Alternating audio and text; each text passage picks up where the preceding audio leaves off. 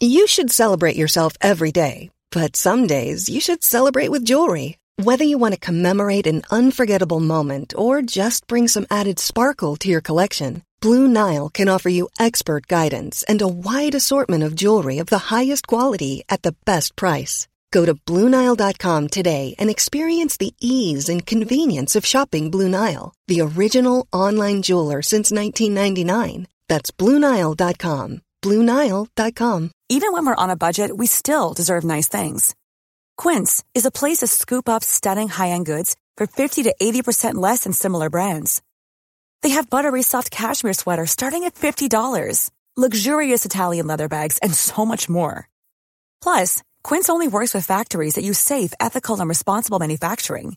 Get the high-end goods you'll love without the high price tag with Quince. Go to quince.com/style for free shipping and 365-day returns.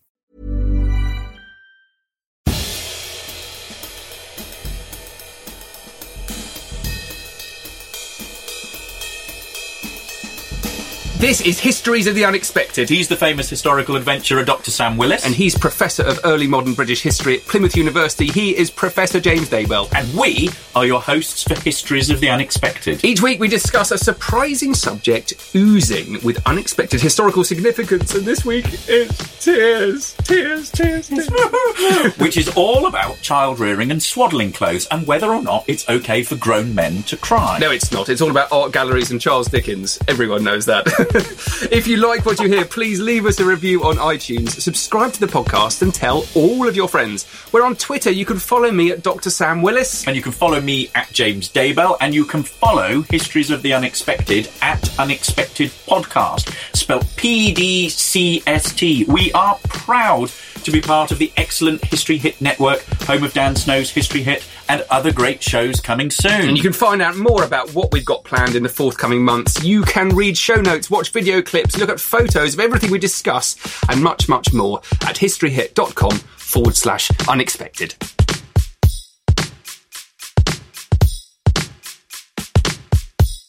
Ladies and gentlemen, welcome to episode 28 of Histories of the Unexpected, where we will be audio Googling through history, exploring the histories of things that you didn't even know had a significant story to tell, like rhinos, onions, or the chair. Onions? Yeah. We're going to do onions? Well, we're doing crying, aren't we? We're doing tears. So maybe... And we'll be following the links in our minds as we come across them, explaining how simply everything has a history, and crucially, how those histories link together in unexpected ways. Who knew, for example, Sam, that the history of chimneys was in fact all about the history of diet? It's about cooking food. Oh, okay. And the history of silence is all about the history of repression and evasion. That sounds fascinating. I'm really interested in the history of silence. It will be good. Yeah, religion, praying.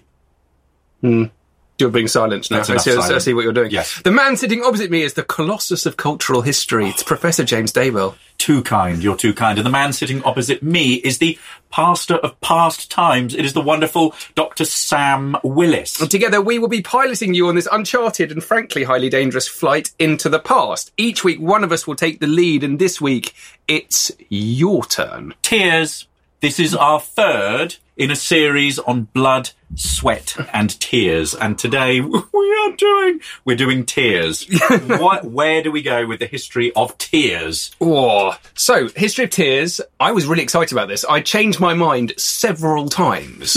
I was going to do the history of tears in art. I was really interested in that, and I tried to find out the earliest depictions of crying in art, but I found some other things which I was more interested in. But generally, for me, it's to do with the history of emotion, isn't it? It's to do with loss, it's to do with pain, it's to do with just sort of being in touch with emotions and what makes humans human. Brilliant. It's a massive subject. It's very exciting. I have just read Thomas Dixon's brilliant Weeping Britannia, a portrait of the nation in tears. So I'm full of stuff about tears. But when we think about the cultural history of tears, how do we start thinking about that?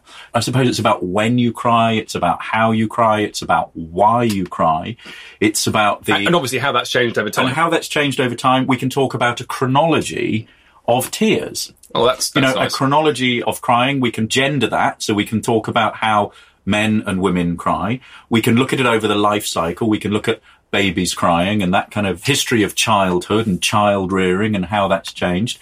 We can think about the reasons that people cry, the places that they cry. You know, do people cry in private, which probably is more real than necessarily than people crying in public? And when do you cry? Yeah. And why do you cry? You can think about this from a sort of scientific perspective as well. Do you think, in terms of broad historical sweeps and narratives, do you reckon some ages were more tearful than others? Yes. Can we say that? Yes, we can.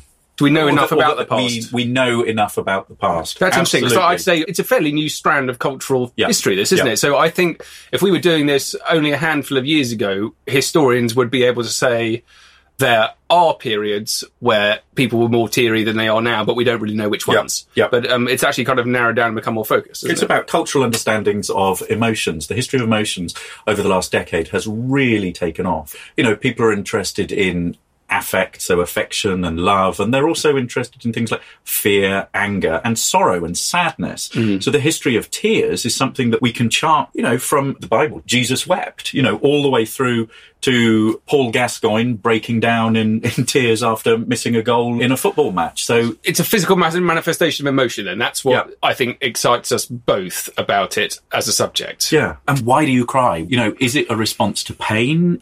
You know, do you cry in order to elicit some kind of response from somebody else, to get sympathy out of that? Is it some sort of form of outlet or release for tension? You think about the sort of the public grief that was expressed at Diana's death and Diana's funeral, and you had crowds on the street just erupting into personal grief. It was a sort of a national mood connected to something that was cathartic, that was a release of the sort of mood of the nation. And then there's crying and crying, isn't there? There's a sort of a personal tear because you're very sad by yourself, and there's the sort of out loud howling, which is a bit like speaking in tongues. It's about people being utterly overcome with grief, which is what we did essentially as a nation when Diana died. And it became kind of massively over the top, and that's crying as a symbolic act. There's an entirely kind of separate part of it. But now I've said that, feels very Victorian to me, doesn't it? Their relationship with grief was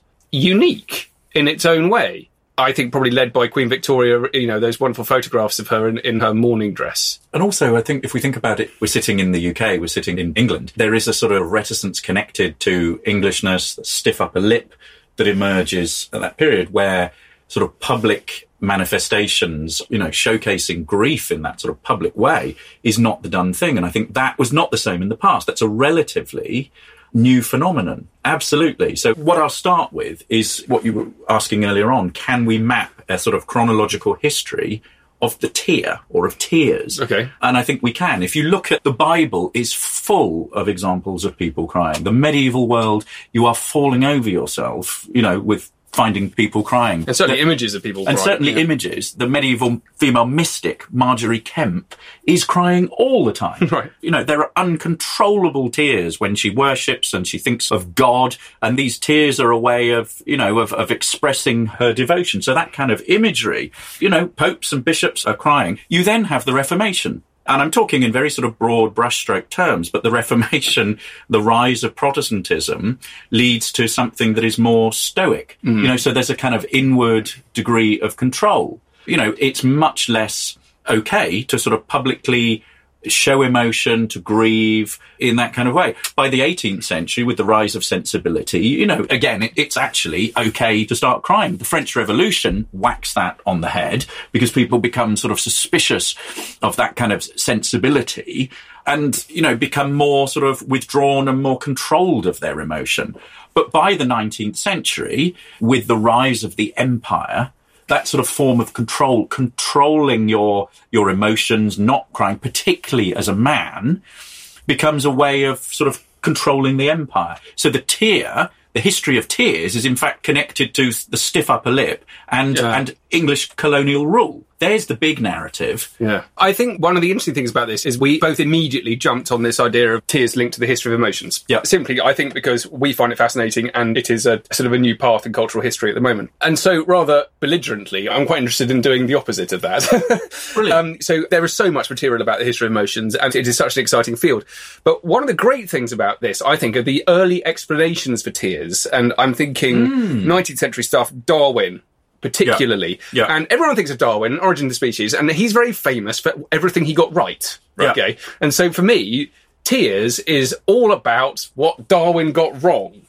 Go on. Okay, he wrote a wonderful book, which if you haven't read it, you should read it. It's much better than anything else Darwin wrote, and it was called Some Theories Regarding the Function of Emotional Tears, and that is it's the expression of emotions in man and animals. Brilliant. By Darwin. And if you check out these chapter titles.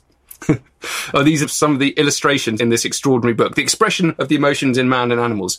Small dog watching a cat on a table. Dog approaching another dog with hostile intentions. Dog caressing its master. Cat savage and prepared to fight. Cat terrified at a dog. Chimpanzee disappointed and sulky.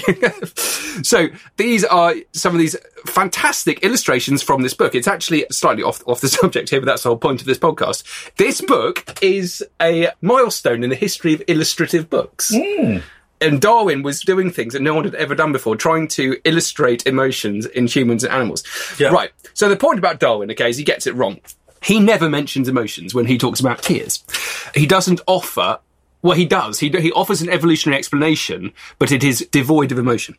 The primary function of the secretion of tears with some mucus is to lubricate the surface of the eye, and the secondary one, as some believe, is to keep the nostrils damp so that the inhaled air may be moist, and likewise to favour the power of smelling. But another, and at least equally important function of tears is to wash out particles of dust or other minute objects which may get into the eyes. So there's very little emotional there at all. And he's very specific about this. We must look at weeping as an incidental result, as purposeless as the secretion of tears from a blow outside the eye or as a sneeze from the retina being affected by a bright light. And when I came across this, I suddenly thought, I couldn't think of another example where someone's actually written down Darwin got that, he's got that wrong.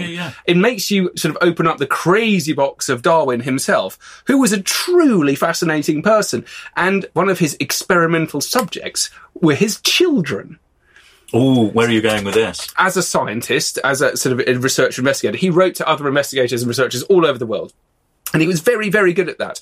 But he also writes beautifully about his children in a fantastically unemotional way, which makes a lot of what he then writes about tears make complete sense. He studies the facility for weeping in his children when they're babies.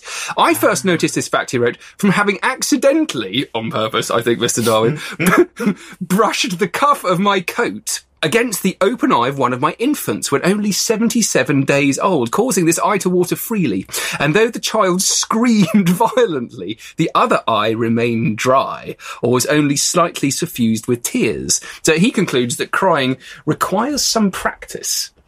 But one of the wonderful things about Darwin is if you actually read all of his diaries and you look into him as a man, is somewhat removed from the emotional kind of side of his family. He writes about everyone as if they're scientific subjects and observations. And so his conclusion about crying not being an emotional one is actually very Darwin. It's not surprising. It's completely normal and it makes sense. Now, what is really good about this is he tackled this guy called Duchenne, who was a French bloke. He believed that there were only a certain amount of emotions that could be expressed by the face. And he combined two things which are very much of the ear, photography and electrical impulses. Basically, he electrocuted people's faces. He manipulated their muscles with electricity to try and recreate a simple number of emotions. And I'm now going to really... You're not going to hook me up to an No, but I wish I could. I wish I could. Okay, hang on. Not in a nasty way. This is the best photograph I've ever seen. My word. Okay, so what we've got here... This is Duchenne. Goodness me, we have a sort of doctor man putting electrodes on a man's head, and the man looks like he's in a straitjacket, so he can't move, and an electric shock is being applied to him, and his mouth is wide open in what looks like panic. I think we've caught him mid-scream. Shock and fear. Shock. So these are some of the other ones he did. And this is one of his experimental subjects. He did this on children, did this on women, and this is his old man subject. And he is exactly that. He's applying electricity to try and mobilise the muscles in the face, which he thinks are a window into the soul of man. Goodness me. Right, so from tears to the windows into the soul of man. Carry on. The point about this, it is specifically, scientifically not emotional in the way that we are discussing emotions before. There was a Victorian way of trying to understand emotions. And what's interesting about this is Darwin studied this bloke's research and disagreed with it. Yeah. He did very, very early experiment. He took a lot of Duchenne's slides, which were said to illustrate surprise, fear, anxiety, anger, whatever it might be, and he showed them to people who came around his house. What do you think that is? What do you think that is? What do you think that is? And they all reply, some of them were easy, he's happy. Other ones say, no, he's in pain, he's whatever else is wrong with it. But he couldn't make the people who came around his house agree on what emotions the face was demonstrating. I mean, one of the things that strikes me looking at these is that there is a sort of clown-like quality to some of them. I don't know whether you picked that up as well, but, they have these sort of almost a sort of grotesque clown-like quality. Yes, I mean, very much so. Well, it's a kind of a performance, isn't it? Yeah. And it's very unnatural. Even if you look at the ones of them trying to be happy, it looks like someone who's very, very sad, who's been paid to look happy. Yeah. And that you realise that tears can lie. You can cry crocodile tears, can't you? And that's not something we've talked about. No. We'll get there. It's pretending to be sad when you're not. But this is very much the case. Yeah. This bloke's been paid to be operated on. He's supposed to look surprised, and hey, actually, he's genuine. Jewelry isn't a gift you give just once. It's a way to remind your loved one of a beautiful moment every time they see it. Blue Nile can help you find the gift that says how you feel and says it beautifully, with expert guidance and a wide assortment of jewelry of the highest quality at the best price. Go to BlueNile.com and experience the convenience of shopping Blue Nile, the original online jeweler since 1999. That's BlueNile.com to find the perfect jewelry gift for any occasion. BlueNile.com. Planning for your next trip? Elevate your travel style with Quince. Quince has all the jet-setting essentials you'll want for your next getaway, like European linen, premium luggage options, buttery soft Italian leather bags, and so much more. And it's all priced at 50 to 80% less than similar brands. Plus, Quince only works with factories that use safe and ethical manufacturing practices. Pack your bags with high-quality essentials you'll be wearing for vacations to come with Quince. Go to quince.com/trip for free shipping and 365-day returns. Only fearing for his life, I think. Yeah, he has a strange man electrocuting him. Yeah. I want to rewind this back a little bit to Darwin, and then I want to take it off in two directions. One is about this idea about the sort of science behind tears. If we think about this in sort of scientific terms, there's this sort of neuronal connection between the sort of tear ducts and between a part of the human brain that is connected to emotion. So when you have a particular sort of experience, that's what triggers the tears. Where Darwin comes into this is that the book that you were talking about, The Expression and Emotions of Man in Animals, is basically saying, does this apply to animals? And I think the stuff that you were talking about was fascinating. Another aspect of it, there's a bit in it where he's sort of interviewing the keepers of Indian elephants in London Zoo, and they tell him that they actually cry, and that they are, in fact, shed tears of sorrow. So there's a really interesting kind of sort of history of emotions in animals there as well that I think, would be fascinating. Camels cry. Camels cry. Camels cry. Yeah. Do dogs cry? Does Mo cry? No, Mo. He doesn't sweat either. That's interesting. No, he pants. He has blood, though. He does have blood. He has blood. So we should have talked about him a couple of podcasts. He should have featured before. in all of Yes. Mo's my spaniel, if you're wondering. Yes, and my daughters love him. So the other way that I want to take this is the childhood route. Okay. And babies crying. Nowadays, if we think about the attitudes towards children crying, child-rearing practices have a very long and interesting history. I mean, we are now in a period where parents are really very reluctant. We have very sort of liberal child-rearing attitudes. Parents are very reluctant to let children cry, although controlled crying, is espoused by certain child psychologists, but a lot of parents can't deal with that. But this idea of children's crying has a sort of long and interesting history. And there are different ways in which a child might cry as well. So you have your sort of basic cry that basically means, I'm here. Hello. Which we all, we're both fathers and are quite used to children who in the past have cried. Then you have a cry that's associated with pain and an angry cry. And intuitive parents, particularly mothers, can distinguish between this. If we take this back to the sort of 16th and 17th century, of course, we always come back to this period, since it's a period of which I I profess in history. But what's interesting there is early modern attitudes to it. And we've got various sort of tracts that survive, books by midwives that talk about this. And crying was an important part of how you could actually tell whether you had a healthy baby or not. You know, a newborn baby was supposed to cry. And biologically so, it was supposed to cry because in the womb it was sort of got full up with all this sort of humoral badness, the sort of phlegm and whatever. And so a baby coming out and crying, that was part of, of actually emitting that, getting rid of it. If a baby sort of continued to cry several days later, that was when you got worried. There was a fear that it would actually be damaging for the baby, that the baby's bones were too weak. So, the history of crying and parental attitudes and child rearing habits is innately connected to the history of tears. Yeah, it's the history of signalling, isn't it? It's signalling there's something right or there's something wrong. Yeah. It's all to do with the history of communication. It's a form of communication. And if you think about interpersonal relationships, how do people use tears to communicate? Yeah.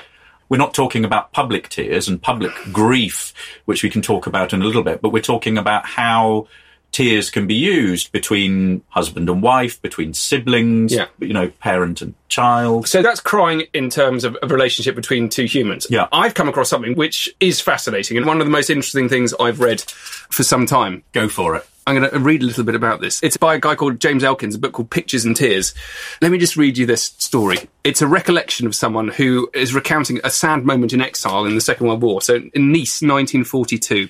In the Rue de France, there was a store which, if it still exists, is now probably called a gallery. On that particular day, there stood in the left window a painting of pleasure boats in a small harbour. Beyond it, there was another painting in which the sky was overcast. There was a tree with meagre foliage and part of a blind wall to the right. There was an abundance of ochre and grey. It was by somebody called Utrillo. The name meant nothing to me. I was 19 then and didn't know much about painters. But all the dullness and the drabness of the northern banlieue of Paris, which is where she was from, oozed from the picture. When I tore myself away from the contemplation of the painting and climbed back on my bicycle, I discovered I couldn't see properly because my eyes were full of tears.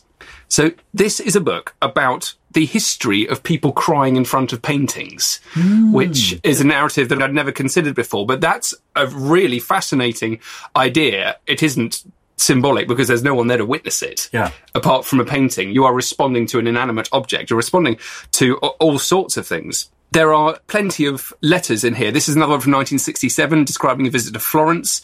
I visited Florence for the first time with other students from the University of Amsterdam. Because I was very young, everything in Florence made a big impression on me, especially the Medici Chapel. And she goes to look at Michelangelo as if time stood still. I remember the stillness in there. I remember that I felt very much at home. After an hour, I left the chapel crying. My husband was puzzled and asked why I cried, and I stammered, "It's just so beautiful." And it's a book full of letters about people crying in front of paintings. And the big theme about it is that we don't cry in front of paintings anymore. No. We used to, and it's now changed. There are all sorts of reasons for that, which are positive. But I think the idea here is it's the identification of lost behaviour. It might be simply that we are just exposed to so much visual material nowadays. And if you go and see a Van Gogh or something like that, it's just another painting. And I certainly think the experience of going to galleries is a major part of it. I went to the British Museum yesterday. Did you cry? I was really cross because I didn't cry, but I saw something which meant a great deal to me. It was the most important surviving depiction of a bireme, right? It's a type of early galley. I mean, it's from Assyria and it's 700 BC, right? Gosh. And it's a tiny fragment of it. It had been damaged, it had been stolen. It's now hanging up on a wall in a kind of remote corner. As far as I'm concerned, it should be in a massive white room all by itself, and there should be something significant about what it was. And there was the Vassar ship there or was something like that. There was a tiny that. fragment, just not really telling you very much about it. And it was surrounded by, 500 astonishing artifacts from Syria, Iraq, Egypt. And I think you are just bombarded so much in modern galleries and museums now by sheer quantity of material. And this very much relates to paintings as well. You don't have the chance for an artifact to actually have the kind of impact on you that you need it to have. And time is crucial to that. You also have the way that museums and galleries are. It's all very bright lights. It's all very busy. You're being jostled. I also think we don't know how to view things now. We don't know how to look at things, and we don't, it's the power of art to move. I mean, I think about the artistic forms that bring me to tears, and literature can do that. Okay. For me, it's music. Music I find incredibly emotionally evocative. Yeah. And it's particularly when it's music that's associated with something that's happened in the past. Films can do it. As I get older and I have children, there are certain themes that kind of trigger certain kind of responses like that. I mean, I think it's the same with art, but often you're imbuing your own concerns and experiences into a painting. So if you might go and see a painting at a troubled time in your life, and then you might go and see it again 20 years later, and you recall those emotions that you had at the time. It's very easy to imbue inanimate objects with things like that. Yeah. But paintings particularly, I think it's also very linked with history and the passage of time. Yeah. So if you go to an art gallery, unless it's a modern art gallery, 90% of the stuff you look at is going to be painted by a dead artist. Yeah. So what you're looking at is a snapshot in their life. Turner's a cracking one. A lot of his art when he was a young man is very kind of happy. It's very positive. And as he starts painting when he gets older and he approaches retirement, becomes ill, it becomes much more morose, and he deals with much more depressing subjects, essentially. But you are then aware of, you're viewing a snapshot in an artist's life. You know what happens to him next, and you have that kind of privilege. And if it was something bad, if the guy dies or the lady dies in a couple of years' time, you're kind of burdened with this knowledge of the passage of time. And that can be very upsetting for some people.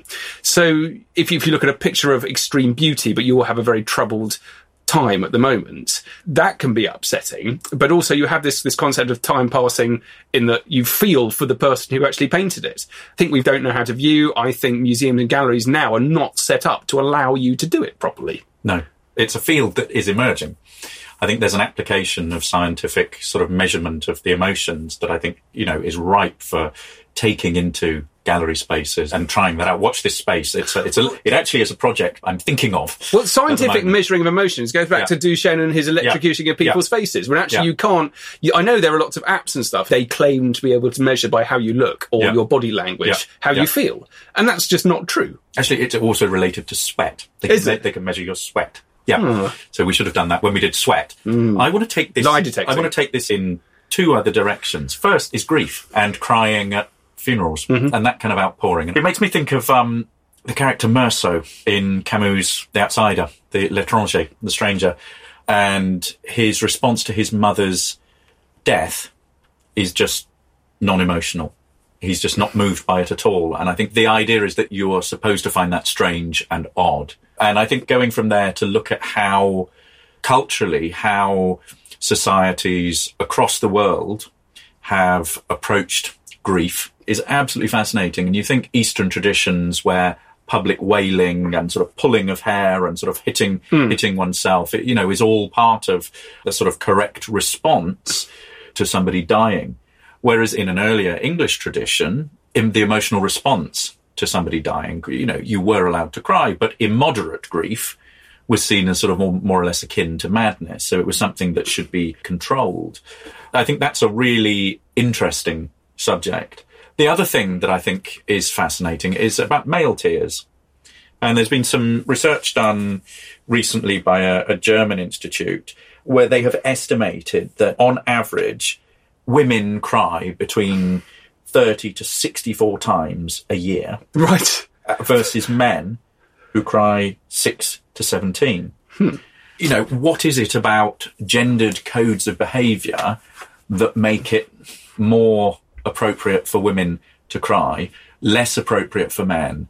Certainly in today, there's this sense that it's associated with effeminacy, with weakness, and there's a famous sort of Thomas Hobbes passage that talks about crying as very much a sort of feminine pursuit. And he sees crying in very negative terms, and that it's something that's associated with powerless members of society, women and babies. It wasn't something you did as a man. No. Yet somebody like Oliver Cromwell was known to sort of be a blubber. And he was a hard man. And he was a hard man. The very definition of a hard man. Yeah. But I was thinking about this around the time of the Olympics when Nick Skelton won the gold.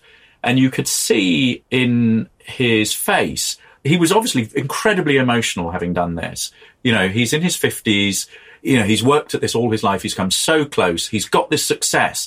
And his face was a picture because he was trying to master that kind of emotion, and what does that tell you about upbringing and control and needing to sort of control that, versus somebody like Paul Gascoigne we mentioned earlier on, or even for Andy Murray to break down on centre court for Wimbledon. So I think there's this really interesting discussion about the history of tears and emotion and controlling emotions that we can map chronologically, we can map in terms of gender, differences between male and female. We can map over life cycle, babies. We can map geographically that there are significant cultural differences. Yeah. So tears is, in a sense, a really powerful lens. It seems like something that's very ephemeral and rather silly, but in effect, it's a really powerful lens to look at all kinds of history. I think that's been my favourite podcast so far. I'm really proud of that one. We should high five. Yeah. Yay. Very, very good. So, tears, that's taken us absolutely everywhere, from Darwin being cold and deliberately poking his children in the eye to sad elephants. To sad elephants, yes. So I'd like you all to wail, gnash your teeth and pull your hair because you're upset because the podcast has finished. But it doesn't really have to finish. You can get in touch. You can keep it going. Tell us about your histories of tears. Share with us your thoughts and your stories. Bye. Bye. If you enjoy this podcast and you like learning about the past, check out my latest venture. It's called History Masterclass, and it's a new type of historical event where you can actually learn in person from the best historians around today in unique and stunning historical locations. You can find out more at thehistorymasterclass.com. Hey, it's Paige DeSorbo from Giggly Squad. High quality fashion without the price tag. Say hello to Quince. I'm snagging high-end essentials like cozy cashmere sweaters, sleek leather jackets, fine jewelry, and so much more. With Quince being 50 to 80% less than similar brands. And they partner with factories that prioritize safe, ethical, and responsible manufacturing. I love that. Luxury quality within reach. Go to quince.com/style to get free shipping and 365-day returns on your next order. Quince.com/style. When you need mealtime inspiration, it's worth shopping Kroger, where you'll find over 30,000 mouth-watering choices that excite your inner foodie. And no matter what tasty choice you make, you'll enjoy our everyday low prices, plus extra ways to save, like digital coupons worth over $600 each week. You can also save up to $1 off per gallon at the pump with fuel points. More savings and more inspiring flavors make shopping Kroger worth it every time. Kroger, fresh for everyone. Fuel restrictions apply. And follow on Facebook and Twitter at The History MC.